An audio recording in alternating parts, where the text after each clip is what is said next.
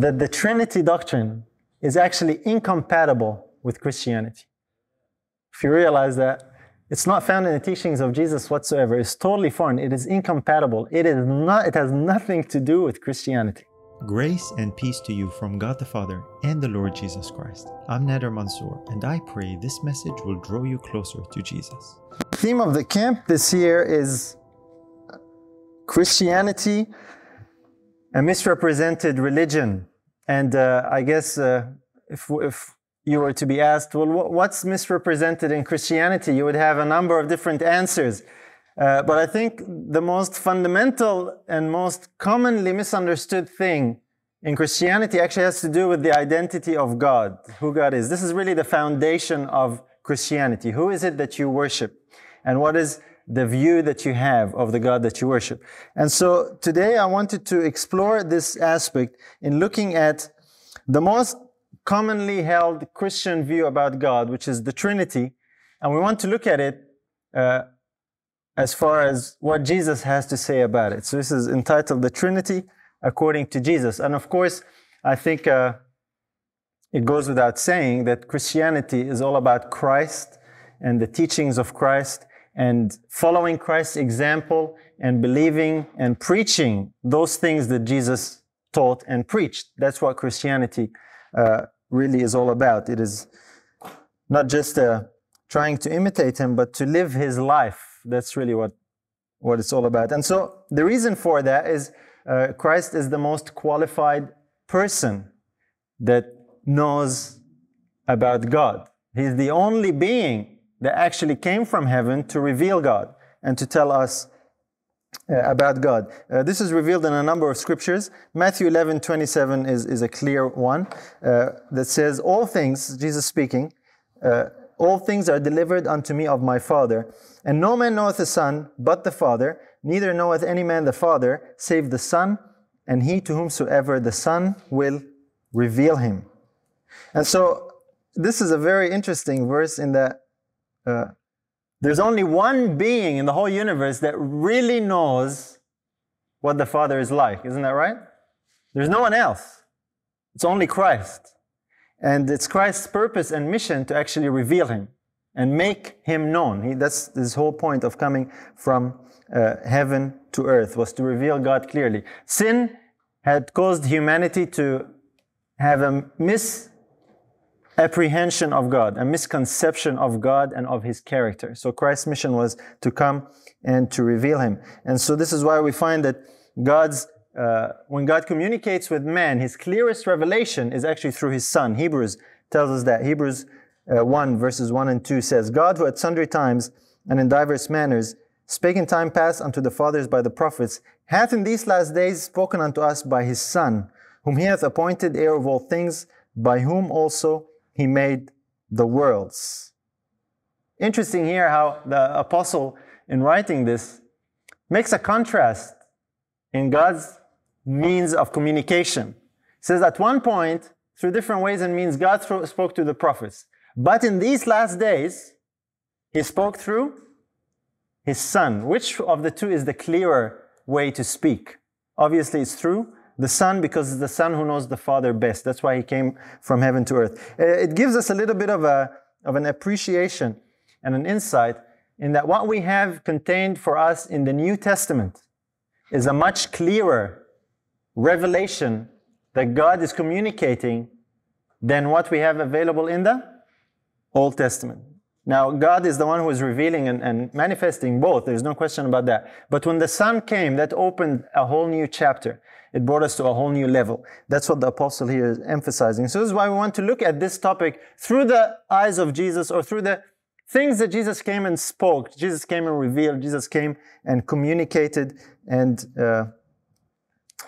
had a burden to share with us. And according to this verse, actually, it tells us that the words that Jesus spoke were actually whose words? It's God's words. God spoke through his Son, or in his Son. That's another way to express it there. And what did Jesus teach when it came to God? What did Jesus teach about God? Did Jesus teach that God was a Trinity? And what did he reveal? And if not, what did he actually teach? This is what we want to explore. This is what we want to find out.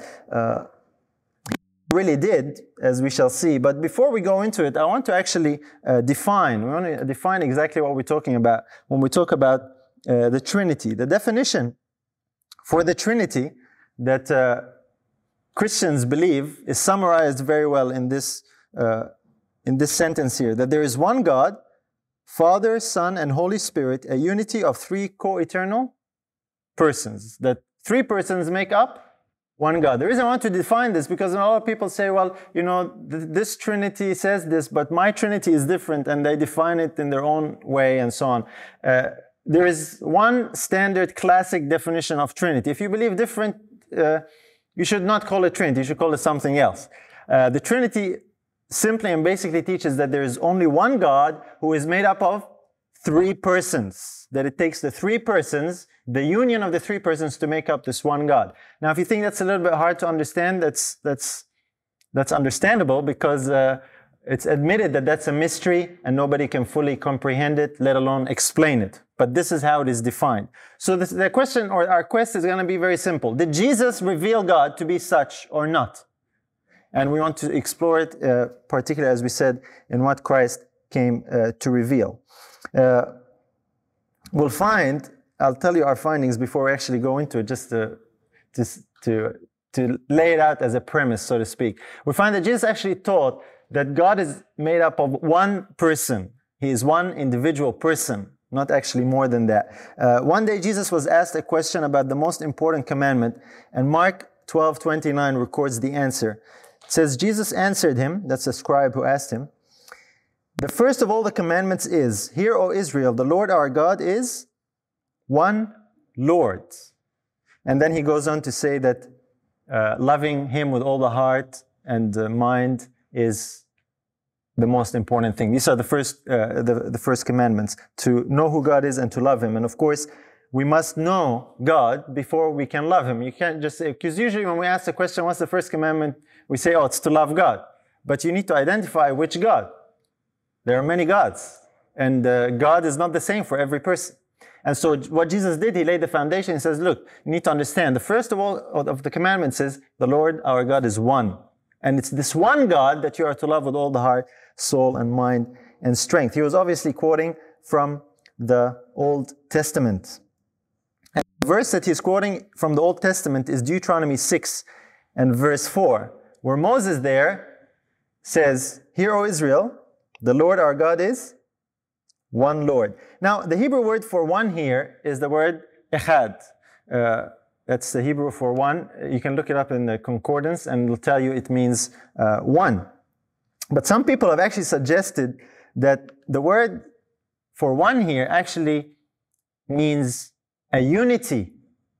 Not a solitary single one, but a unity. It's one unity that has more than one person in it. And they use some creative reasons, but the go-to verse that is used in conjunction with this, I think we all know it, is the story of the first marriage, Genesis 2:24. And this is the verse that's quoted. It says, Therefore shall a man leave his father and his mother, and shall cleave unto his wife, and they shall be one flesh. And the word one here is the same Hebrew word that is used in Deuteronomy 6 and verse 4. The Lord our God is one Lord. The same Hebrew word. And so the reasoning is, goes something like this. Adam and Eve were two people, and they were said to be one. And so therefore, God is more than one person, but he is still one. God is actually three. Now there is, while at the surface it sounds like it's pretty convincing, there are some very inherent big problems with this reasoning. We're going to explore just a few, because this is something that I'm often confronted with, and I want to address it because a lot of people get confused over that. First of all, 2 does not equal 3, correct? If Adam and Eve are 2 individuals who are said to be one flesh, you can't use that to prove that God is 3. If it proves anything, it must prove that it is 2. But anyway, that's not the case. So 2 doesn't equal 3. Secondly, the word one here is actually defined. It's referring to something. It's referring to flesh. It says they are one flesh. It doesn't say that they are one individual or they have become one person, but that they are one flesh. So the oneness is actually defined, what is it being applied to. Now, the verse in Deuteronomy that we looked at doesn't apply the oneness to something. It applies the oneness to the person himself. Okay, you see the difference here? And we're going to explore that a little bit better. In the New Testament, if we go to Matthew 19 and verse 5, notice what Jesus says here. It says, and said, for this cause shall a man leave father and mother, and shall cleave to his wife, and they twain shall be one flesh. Again, Christ was quoting that. But I want to emphasize the point here where Jesus actually identifies that Adam and Eve were two, but they become one flesh. I want to compare these two verses. We'll put them in a table here and just compare them. In Deuteronomy, it says that the Lord our God, it identifies who it's speaking about. It is the Lord our God. And then it says that the Lord our God is one. And the word Lord there is capital, of course. That's the proper name of God in Hebrew, Yahweh or Jehovah, what we understand to be Jehovah, how it's transliterated in English. It identifies who is being spoken to, and it identifies who is the one or what the one is referring to. When it comes to Adam and Eve, it actually says very plainly, it's Adam and Eve. They are two, and they will be one flesh. So there's a very big difference. Adam and Eve being one flesh does not prove that God is three persons in one whatsoever, even though the same Hebrew word is used. And so this is something important to keep in mind because like I said, a lot of people get caught up and even confused when it comes to this particular verse. When we go to the New Testament, where Jesus quoted this verse that we just read when we were speaking to the scribe, the word one in Greek is hais, which is the word for the numeral one. Doesn't mean more than it's just one, like we would say in English. You know, this is day one of the camp. Nobody would misunderstand that. It's the numeral one. And to illustrate that, there's a very handy verse that I think really brings the point out very clearly. Mark 12 and verse Mark 6 and verse 24. It says here, no man can serve two masters, for either he will hate the one and love the other, or else he will hold to the one and despise the other. You cannot serve God and mammon. And the word one here is the same one that Jesus used in Mark 12, where he says the Lord our God is one. Now, I know I'm spending a little bit of time here to emphasize this point, but this is foundational. You know, once you understand what Jesus taught about this, everything else falls in place. And this is where a lot of people sadly get a bit confused because they start trying to redefine the word one. So the word one here, I think it's quite obvious what it actually means. You can't serve two masters. You either love the one or hate the other. One here simply means one soul, solitary, whether thing or person. And this is what Christ was speaking about when he was referring to the God of Israel. When Christ said that, he was referring to one individual, one particular person. Adam and Eve are indeed two individuals who are one flesh. The one flesh is not a person, it's not an individual, it's not a being. It is that they are united into one unit. They become one family unit made up of two persons. And we're told that. Nowhere in the scriptures has Jesus or anyone ever revealed that God is a union of multiple persons. That's an assumption that comes from somewhere else. And this is why when we go back to that discussion with the scribe, back in Mark 12 and verse 32, it says, and the scribe said unto him, well, master, thou hast said the truth. For there is one God, and there is none other but He. So you can see here how the scribe understood it. The word one that they were discussing was referring to one individual person. I don't want you to miss this point. Here are two individuals who speak the Hebrew language, the language in which the Old Testament was written. One of them is a scribe, an expert in the law. The other one happens to be the Son of God himself. And the conversation that they're having happens to be about God and the importance of loving God.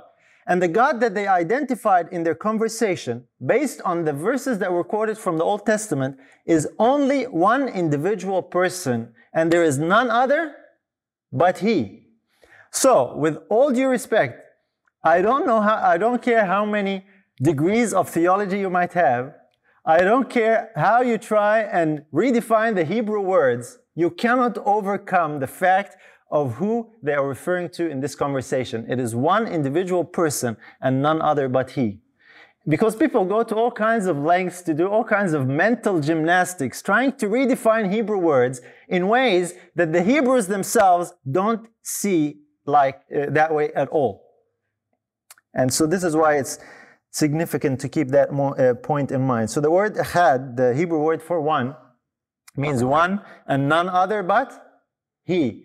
Doesn't leave room to squeeze any more persons into that, does it? And that's very, very clear from the teachings of Christ. Where did the scribe get this idea? Because Jesus approved of what the scribe said. If you read a little later, a few verses later, Jesus actually tells the scribe, he finds that his answer is discreet or wise, and he tells him, you are not far from the kingdom.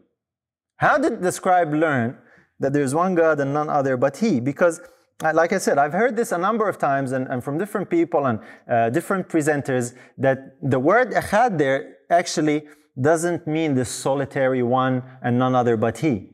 If you actually go back to Deuteronomy, where that verse is quoted from, just a few chapters, not far from Deuteronomy 6:4, just a few chapters earlier, notice what it says, Deuteronomy 4:35. Unto thee it was showed that thou mightest know that the Lord He is God, there is none else beside Him. And so this is why when it comes to Deuteronomy 6:4, it says the Lord our God is one Lord. All the Hebrews listening there would have understood, oh yeah, that's one and none other but He. And this is what the scribe was expressing. This is what was revealed in the Old Testament. This is what Christ came to reveal more clearly and confirm and affirm. So this is what Jesus had taught, that there is one God and none other but He. This is the God of the Jews, of the Hebrews. John 8:54, Jesus says that. Jesus answered, if I honor myself, my honor is nothing. It is my Father that honoreth me, of whom ye say that He is your God. He was referring to how many persons? One person. He says, the one that you say is your God, that's my Father. I am His Son. But you are refusing to acknowledge this fact. You're refusing to acknowledge me. That was the problem that they experienced, that they had there. And in John 17:3, this is a verse that's familiar to many of us. It says, and this is life eternal, that they might know Thee, the only true God, and Jesus Christ, whom Thou hast sent. According to Christ, the only true God is His Father. He was praying to His Father at that time. Verse 1 tells us that. And eternal life is all about knowing the Father, the only true God, and Jesus Christ, whom He has sent. Two individuals. One of them is the one God of the Bible. Christ happens to be the Son who was sent from heaven to reveal that for us. But some people might say, but look, the one God actually includes Jesus as well.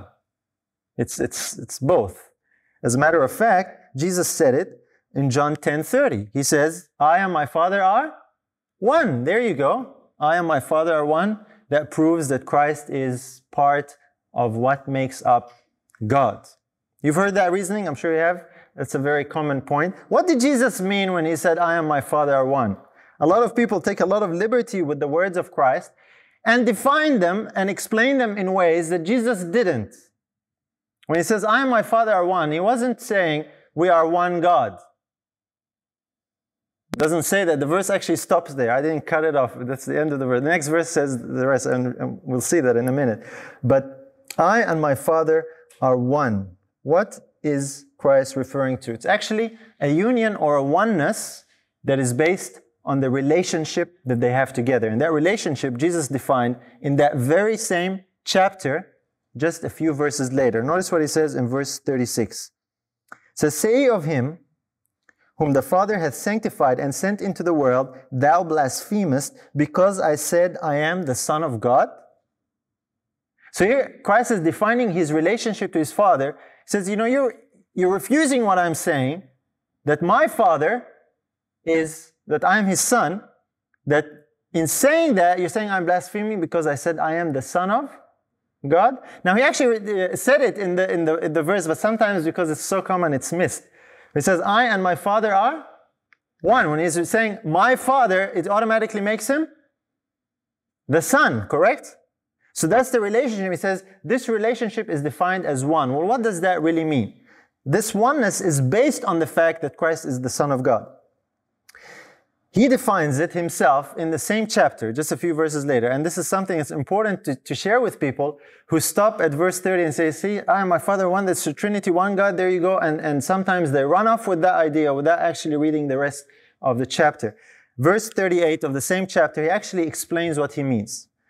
He says, but if I do, though you believe not me, believe the works, that ye may know and believe that the Father is in me and I in him. This is how Christ is one with the Father. The Father was in him, dwelling in him, and Christ says, I in him, and I in the Father as well. Does that remind you of any other passage where Christ spoke that way? It certainly does. Christ spoke that way to his disciples, where he wished that they also might be one. We're going to come to that in a minute. But it's important to allow Christ to explain what he means. They are one because the Father dwelt in the Son. The Father spoke through the Son, as we read in Hebrews. They are not one God together, a union that makes one God, but they have a relationship.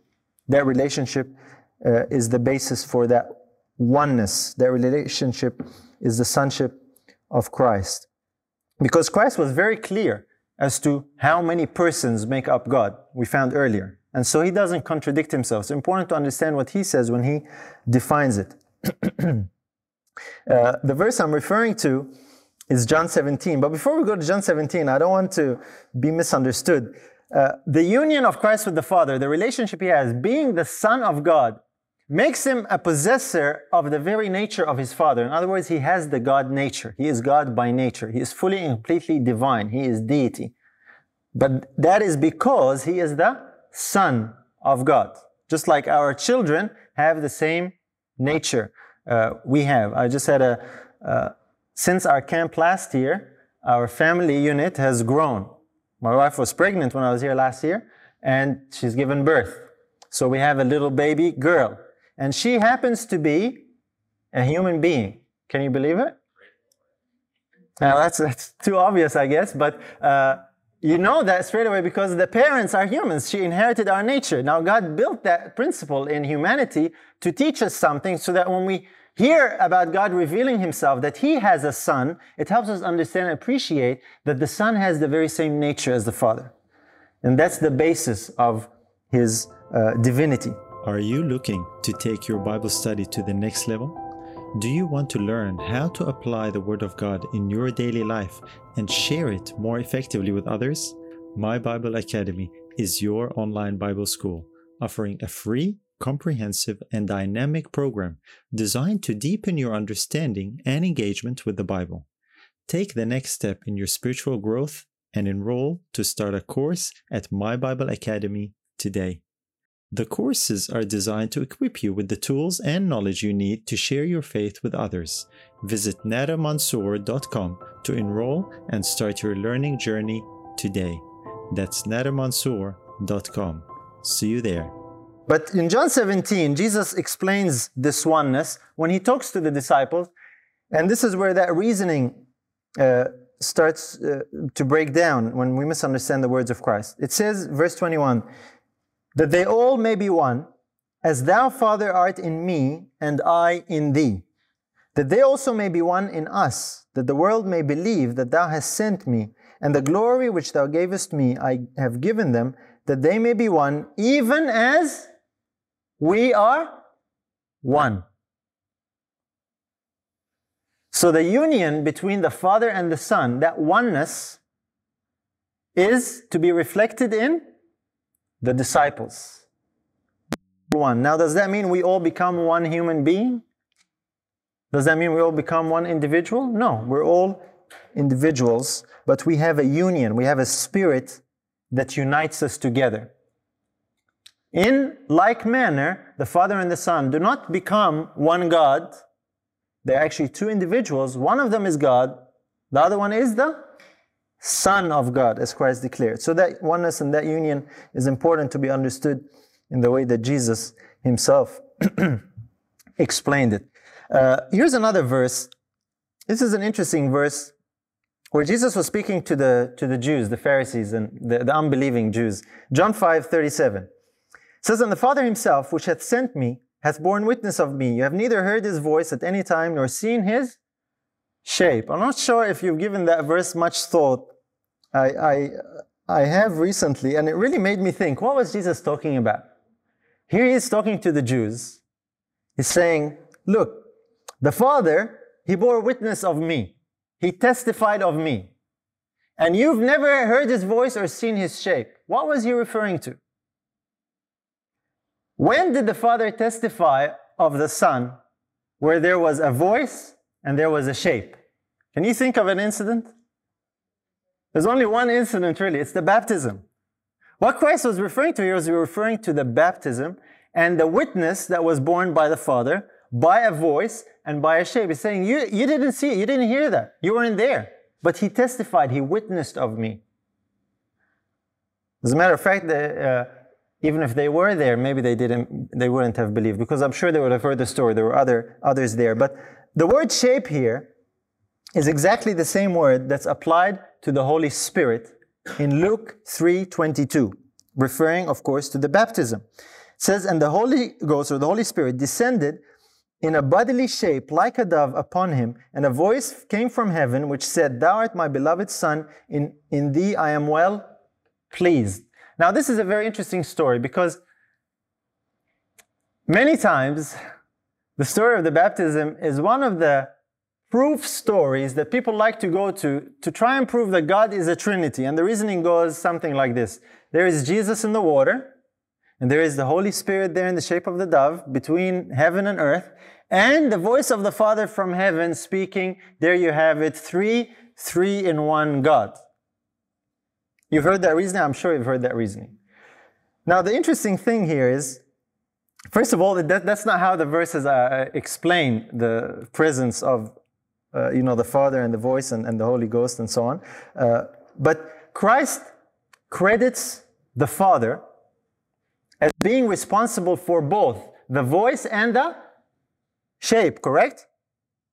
You with me? The shape wasn't someone else manifesting. Jesus said, you haven't heard my Father's voice nor seen his shape.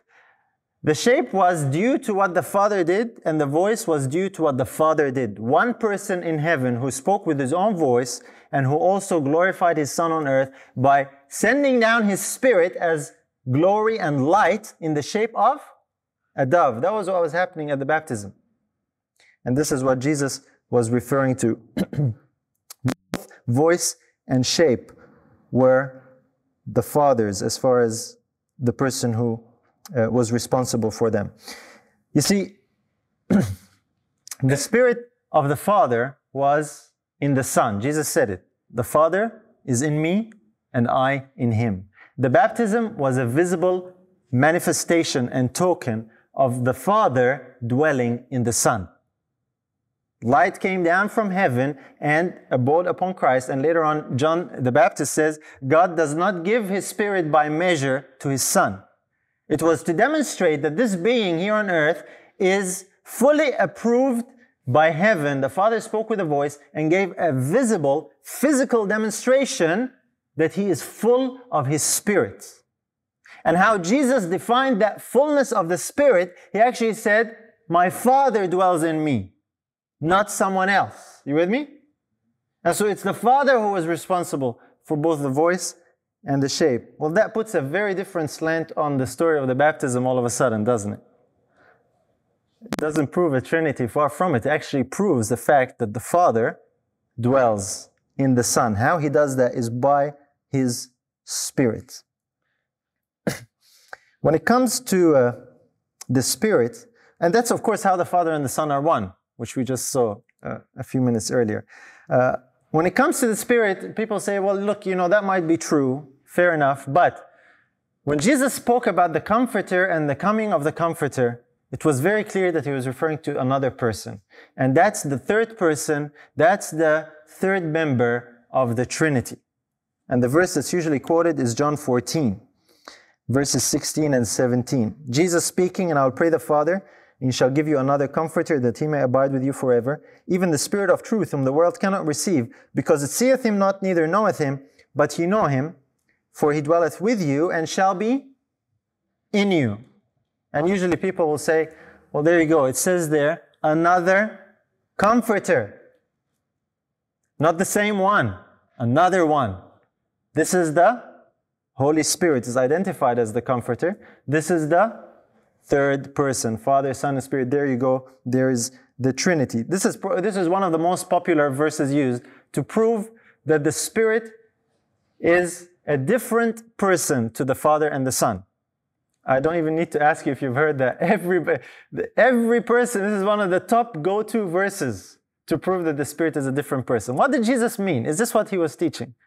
Would he, at the end of his mission on earth, with his disciples in the upper room, would he spring this new teaching on them that's inconsistent, the way it's interpreted by Trinitarians, that's inconsistent with everything else that he revealed? What does he actually mean? What is this, or who is this other person? If we just keep reading, he explains it himself without the need to ask any theologian or anyone else. Christ himself explains it. Verse 18, he says, I will not leave you comfortless. I will come to you. Somehow, these words of Christ don't seem to have as much impact with some people as the words another comforter. A lot of people latch onto the words another comforter, and it's like everything that Christ spoke about on the subject, but that's not the case. The same Jesus, in the same conversation, in the same breath probably, actually said, when he said another comforter, he says, I will come to you. One day Jesus was asked by someone to come and heal the daughter. I think she was sick or dead. And Jesus told them, I can't remember the story now, but I remember the answer. Jesus says, I will come. You remember that? And what do you think the person understood when Jesus says, I will come? You think he understood that Jesus might send one of the disciples in his place? He understood that Christ himself would come. That's exactly what happened. Now, when Jesus, the same person, says the same words, why should we understand it differently? It's Jesus who actually says, I will come to you, to the disciples. Now, there is no question in their mind as to what they understood, who would be coming.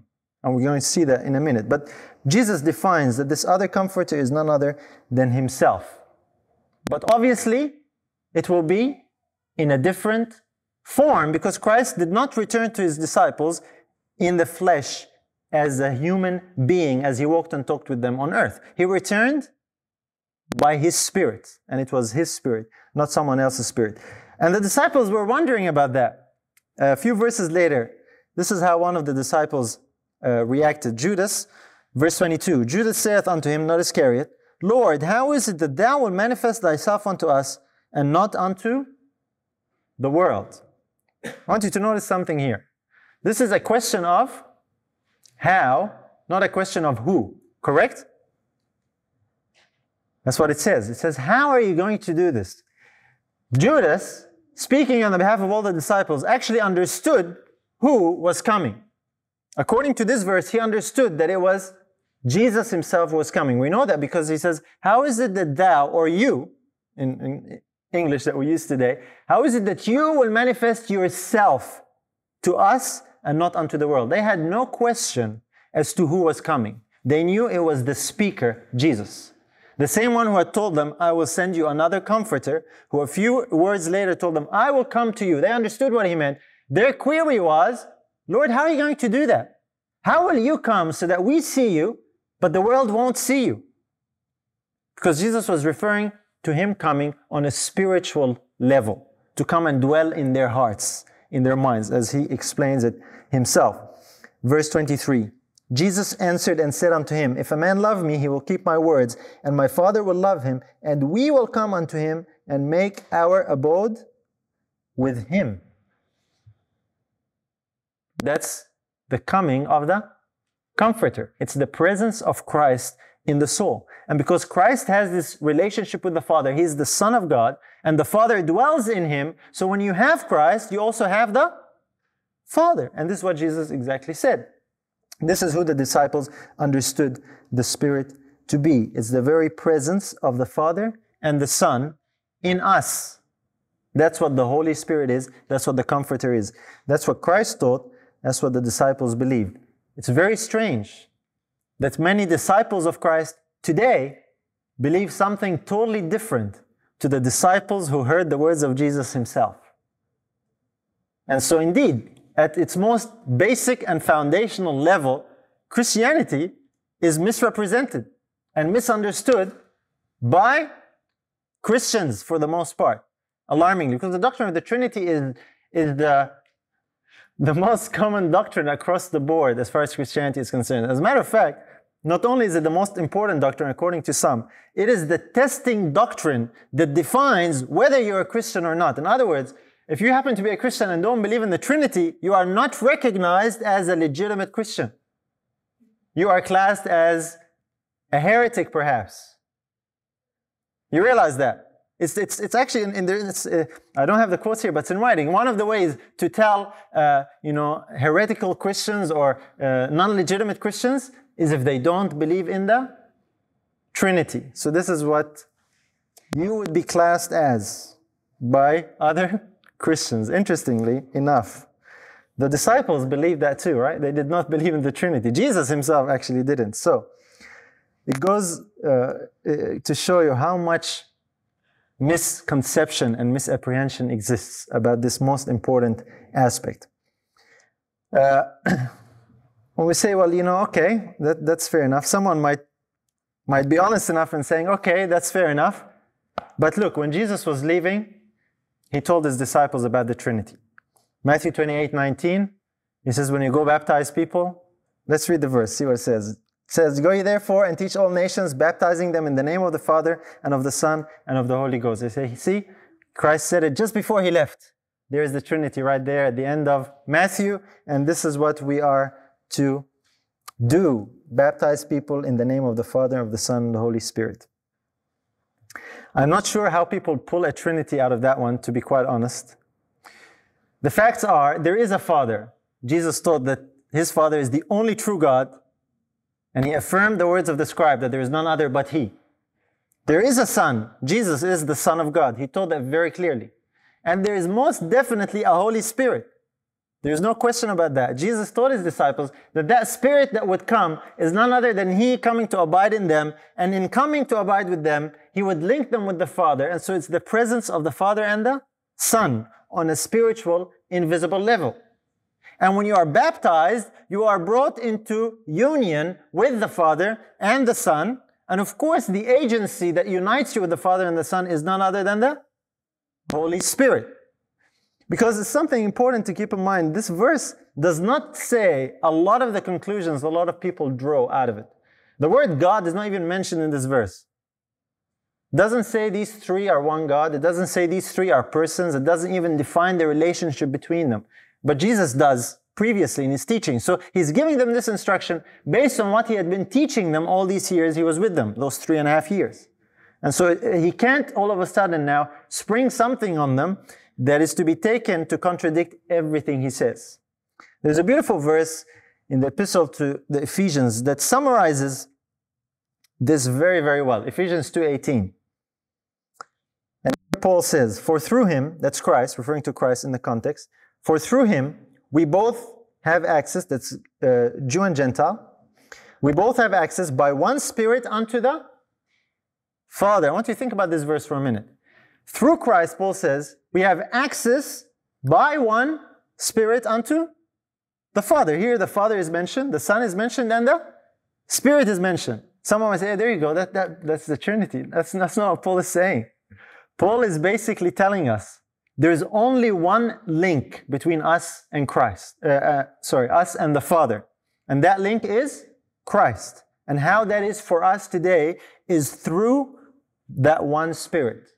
You know, the Bible tells us there's only one mediator between God and man. Isn't that right? Jesus says, I am the way to the Father. No man comes to the Father except through me. He is the only way. There is no one else.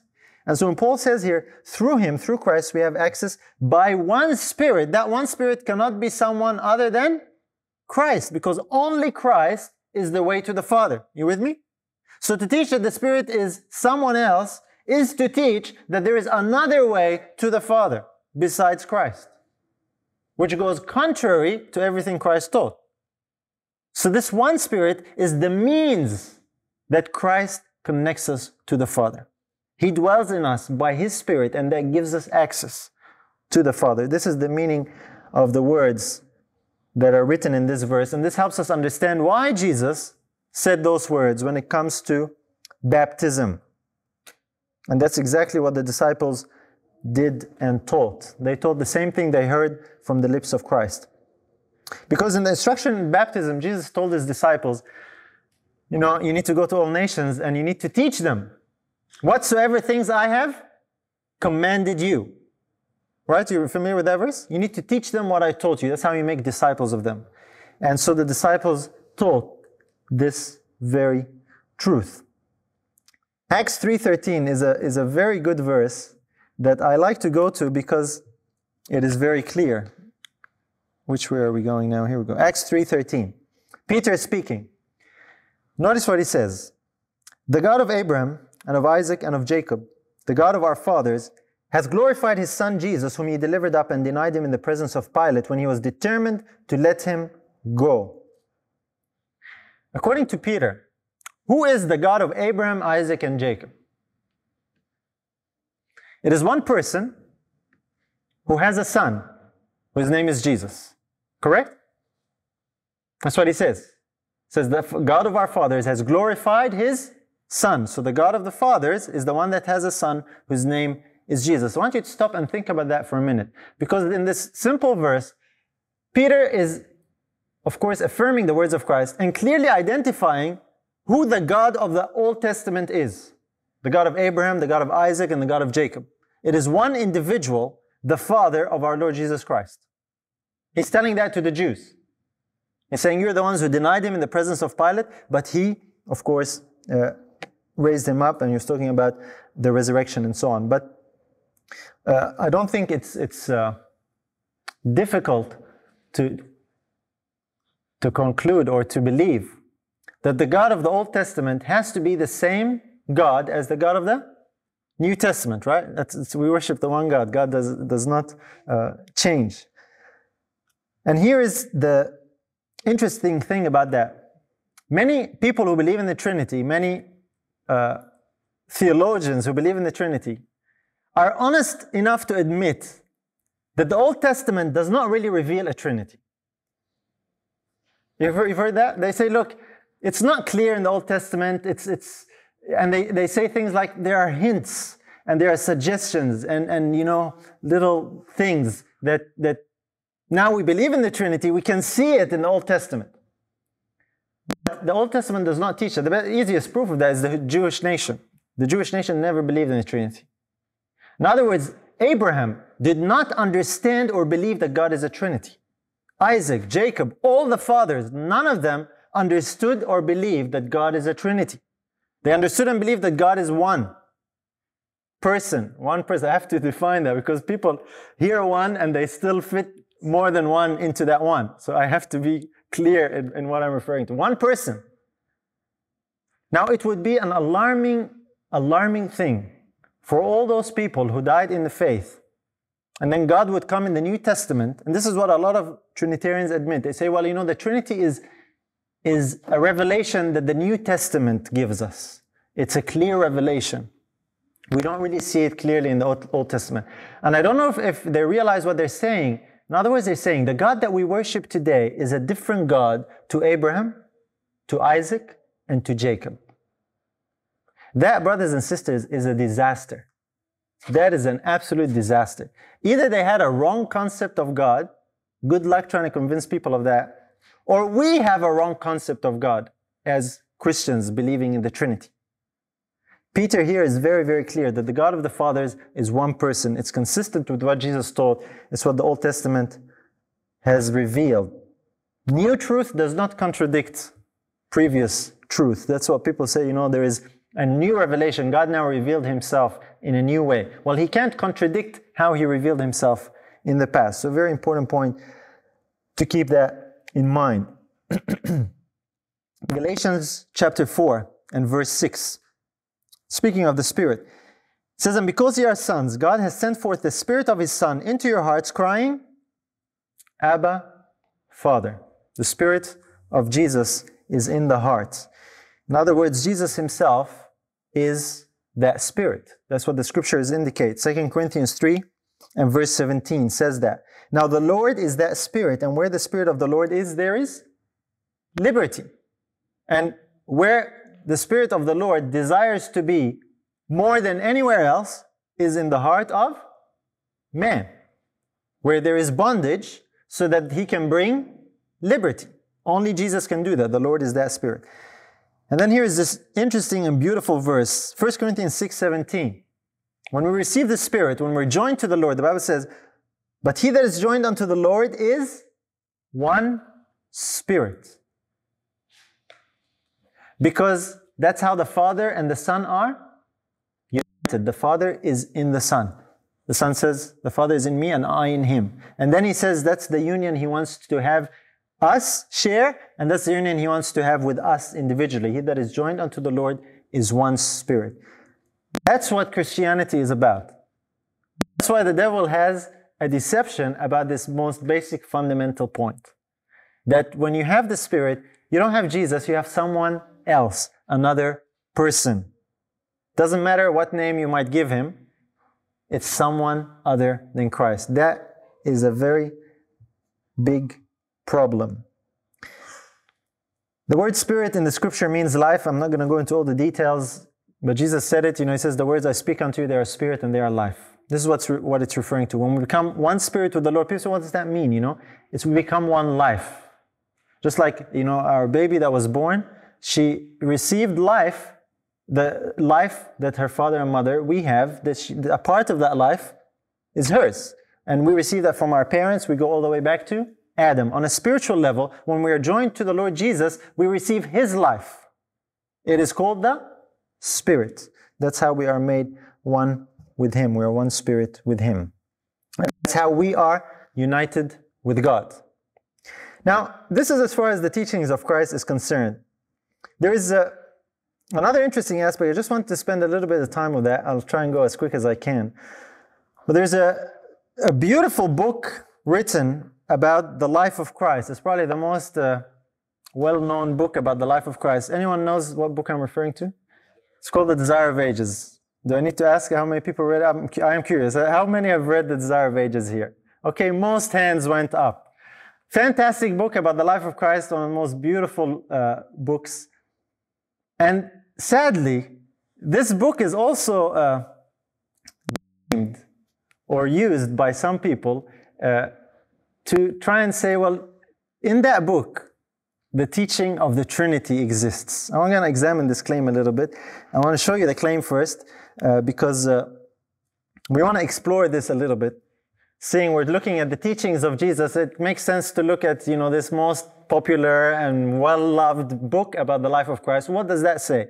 Obviously, it can say different to what Christ taught in the scriptures, but I want to explore it because a lot of people honestly think that this book made a change, particularly in our beliefs as Seventh-day Adventists. This is a book, this is another book now, it's called The Trinity, Understanding God's Love, written by 3 authors from Andrews University. And in this book, there is this interesting quote. It says, I'm going to have to read it off here.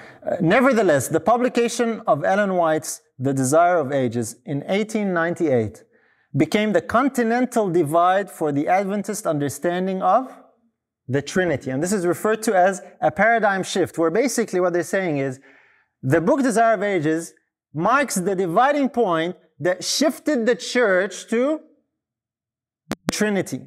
Before that time, it is admitted reluctantly by some that the church did not believe in the Trinity.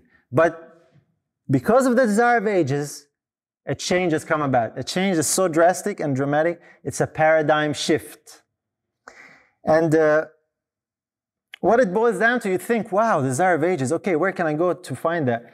What it boils down to is basically two statements in the book Desire of Ages that are used to support this claim. I want to explore those two statements, and then we want to look at what the Desire of Ages actually says in other places to help us understand what these statements mean, what is actually taught in that book. The two key statements, the first one is this one from page 530. I think we all know that one. It's not that long. In Christ's life, original, unborrowed, underived. And people say, see, there you go. This statement demonstrates and proves that Christ is not truly the begotten Son of God. It's not what they say, but this is the conclusion that they are aiming at. Christ is God in and of himself, independently of the Father. He is a possessor of life, original, unborrowed, underived, just like the Father. He did not receive that from the Father. It is his own, all by himself. What is that? What that really means? Rather than me trying to tell you stuff, I'll let the author of these words explain it in her own words from the context of where that statement comes from. We'll read it in context. Here's what it says, referring to Christ. It says, in him was life, and the life was the light of men. It is not physical life that is here specified, but immortality, the life which is exclusively the property of God. The Word who was with God and who was God had this life. Physical life is something which each individual receives. It is not eternal or immortal, for God, the life-giver, takes it again. Man has no control over his life, but the life of Christ was unborrowed. No one can take this life from him. And it continues, I laid down of myself, he said, in him was life, original, unborrowed, underived. This life is not inherent in man, he can possess it only through Christ. He cannot earn it, it is given him as a free gift if he will believe in Christ as his personal Savior. Did you catch that?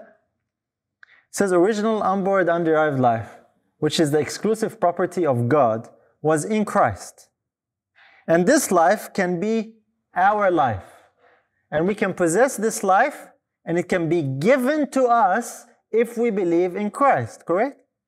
In other words, we can also have life original, unborrowed, and underived. And that does not make us members in a Trinity. That does not mean that we are God just because we have that life. So Christ actually bestows that life. In other words, if you think about it this way, according to what we just read, original, unborrowed, underived life can be given, according to Ellen White. The author of these words, can be given. We can have it. So I guess then the question is this. Well, was Christ given that life? Where did that life come from? Well, Desire of Ages will tell us. How many things did Christ receive from his Father? Desire of Ages, page 21. All things Christ received from God, but he took to give. Well, does all things include life as well? The same quote continues. Oh, that's the question. Does that include life? Same quote, page 21, Desire of Ages. So in the heavenly courts, in his ministry for all created beings, through the beloved Son, the Father's life flows out to all. So what kind of life is the Father's life? It's an original, unborrowed, underived life. It was given to the Son. It flows through the Son. That's why the Son has life, original, unborrowed, and underived. It's the Father's life. And we can possess it. And then it goes on. Through the Son, it returns in praise and joyous service to a tide of love to the great source of all. And thus, through Christ, the circuit of beneficence is complete, representing the character of the great giver, the law of life. The Father is the great source of all. And this is what that statement means when we use the same book written by the same author to explain it. It's not that hard. The next statement is a favorite. This is the other statement that is used from the same book. And this is very often used. Page 671. I think we all know it. Sin could be resisted and overcome only through the mighty agency of the third person of the Godhead, who would come with no modified energy, but in the fullness of divine power. And there, of course, it's referring to the Holy Spirit, and people say, see, there you go. The Holy Spirit, the third person of the Godhead. That's it. The Trinity. And in reading that statement in this way, I'm coming to a Trinitarian conclusion.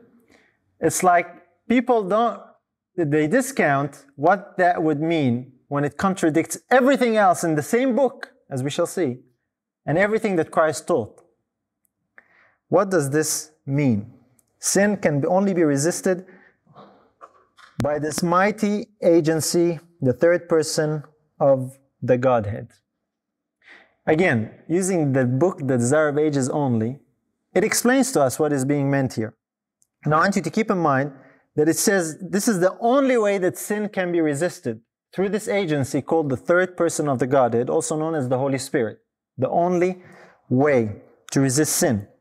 Notice what is the only way to resist sin according to the same book. Page 324. The only defense against evil is the indwelling of Christ in the heart through faith in His righteousness. So according to the same author, this agency called the third person of the Godhead, known as the Holy Spirit, is also known as the indwelling of Christ.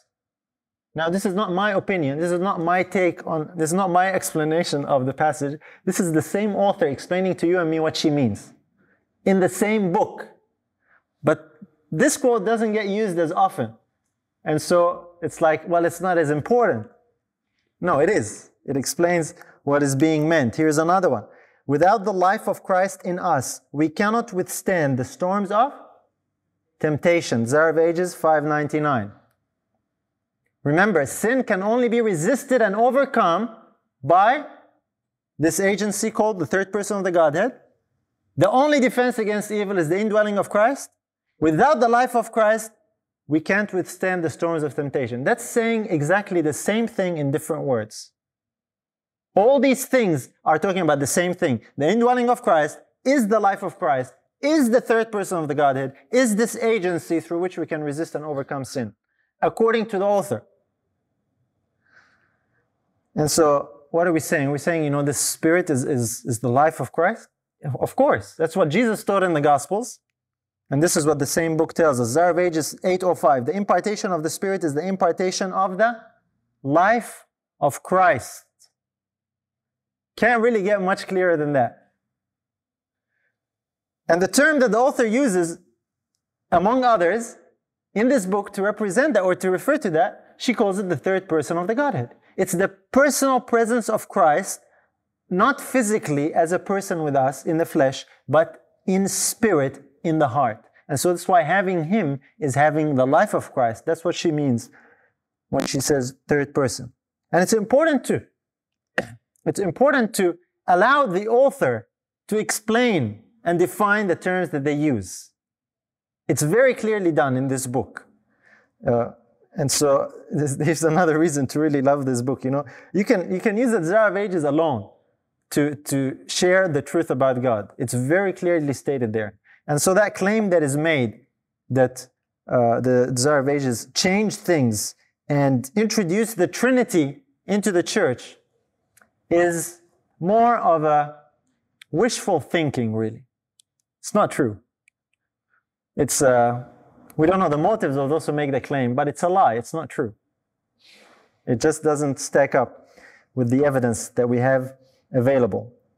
There are many other beautiful statements in the same book that don't seem to get attention. I'll read a few and we'll use those to close because our time is basically up. But here is one from page 166. While Jesus ministers in the sanctuary above, He is still by His Spirit the minister of the church on earth. He is withdrawn from the eye of sense, but His parting promise is fulfilled. Lo, I am with you always, even to the end of the world. While He delegates His power to inferior ministers, His energizing presence is still with His church. Christ is the minister of the church on earth, not someone else. Christ didn't leave and put someone else in charge and say, you run things down here while I go to heaven to be the high priest. Christ, even though He's in heaven, He is still the minister of the church on earth. He does that by His Spirit. Desire of Ages, page 22. From the beginning, God and Christ knew of the apostasy of Satan and of the fall of man through the deceptive power of the apostate. How many knew? 2. The Father and the Son. Satan happened to be the third person who held the third highest position in heaven after the Father and the Son. When it comes to ranking, if you want to put it that way, the Father is the great source of all. Elsewhere we're told Christ is next in authority. And then we're told, elsewhere as well, that Satan was next in authority. This is before his fall, okay? Lucifer, I just want to clarify. Lucifer, before his fall, was next to Christ in authority, in power, in perfection, so on and so forth. And then when he fell, someone else replaced him. You know who replaced him? The angel Gabriel. The same book tells us that. I don't have those quotes up here today, but it's interesting to look at everything that the Spirit prophecy tells us. So the Father and the Son, they knew of the apostasy of Satan. Here it is, page 25, another statement. These are the statements people don't usually quote. That's why I want to focus on them, show you what it actually says. To assure us of His immutable counsel of peace, God gave His only begotten Son to become one of the human family, forever to retain His human nature. God gave His only begotten Son. That's the Son that He had all the way back there from the beginning, who with Him knew of this apostasy of Satan, and they together planned this plan of salvation. And people say, yeah, well, only begotten is just a term, using the Bible term, it just means unique. Well, it doesn't mean just unique. It actually means He is a born Son. Same book, page 51. Here it is. The dedication of the firstborn had its origin in the earliest times. God had promised to give the firstborn of heaven to save the sinner. Okay, here it is again, using synonymous terms. God gave His only begotten Son, the firstborn of heaven. That's why God had His people on earth, they would dedicate their firstborn child. Why the firstborn? What's so special about the firstborn? Because the firstborn of heaven was the one who was going to be a savior. That's the only begotten Son of God. Firstborn of heaven. That doesn't get much publicity, that quote. So we're publicizing it here today a little bit from the same book. Here's another one. This talks about creation. In the beginning, the Father and the Son had rested upon the Sabbath after the work of creation. When the heavens and the earth were finished, and all the host of them, the Creator and all heavenly beings rejoiced in contemplation of the glorious scene. That first Sabbath, how many rested? The Father and the Son. God the Father created all things by Jesus Christ, the Bible tells us. The work of creation is the work of two beings, the Father and the Son, not three. Never three, you'll never find that. That's from Desire of Ages, page 769, we just read that. And here is our last one. As it was in the beginning, so it will be in the end. Desire of Ages, page 770.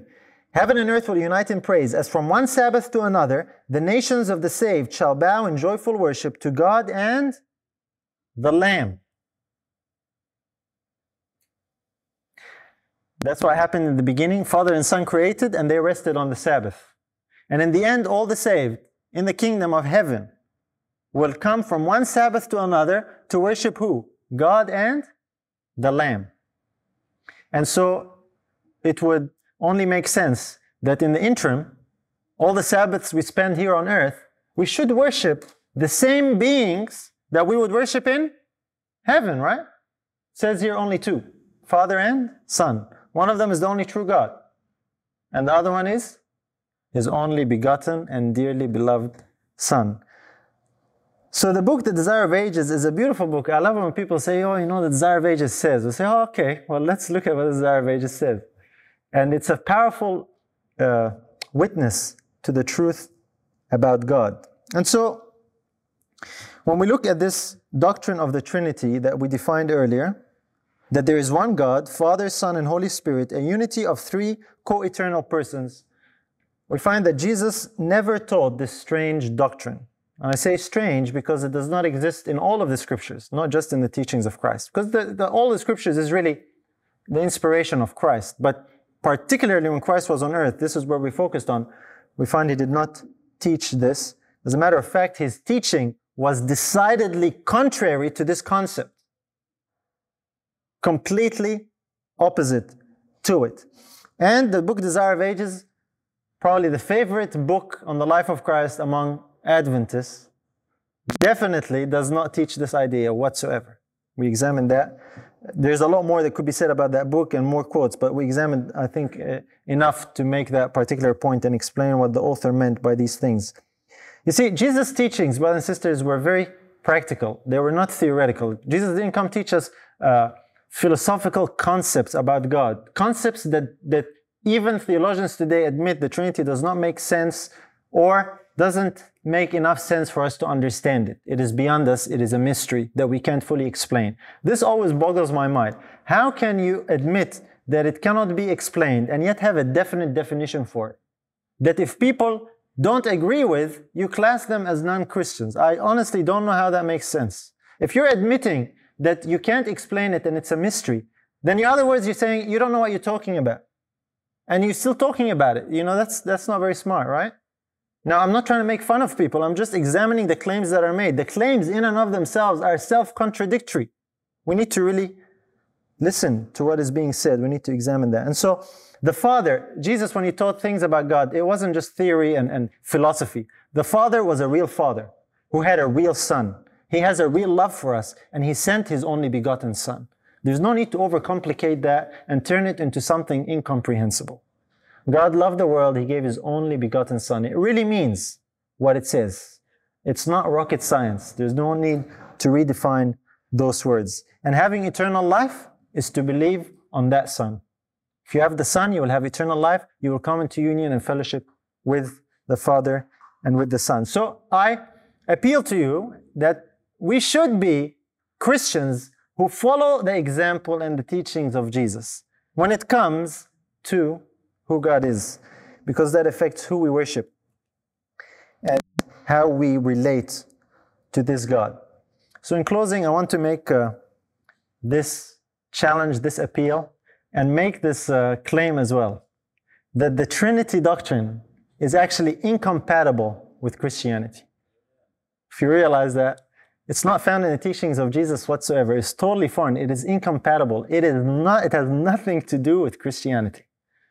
And I know it's a bit of an out there claim, but I'm making it hopefully after we've seen together what Jesus has taught and what the scripture has to say about that. How can we be Christian and believe something Jesus never advocated but taught the very opposite of? That's the thing to really think about. If you are blessed by this message, please share it with others. Be sure to subscribe to get notified of future episodes. Your prayers and support are appreciated. May God richly bless you through His Son, Jesus.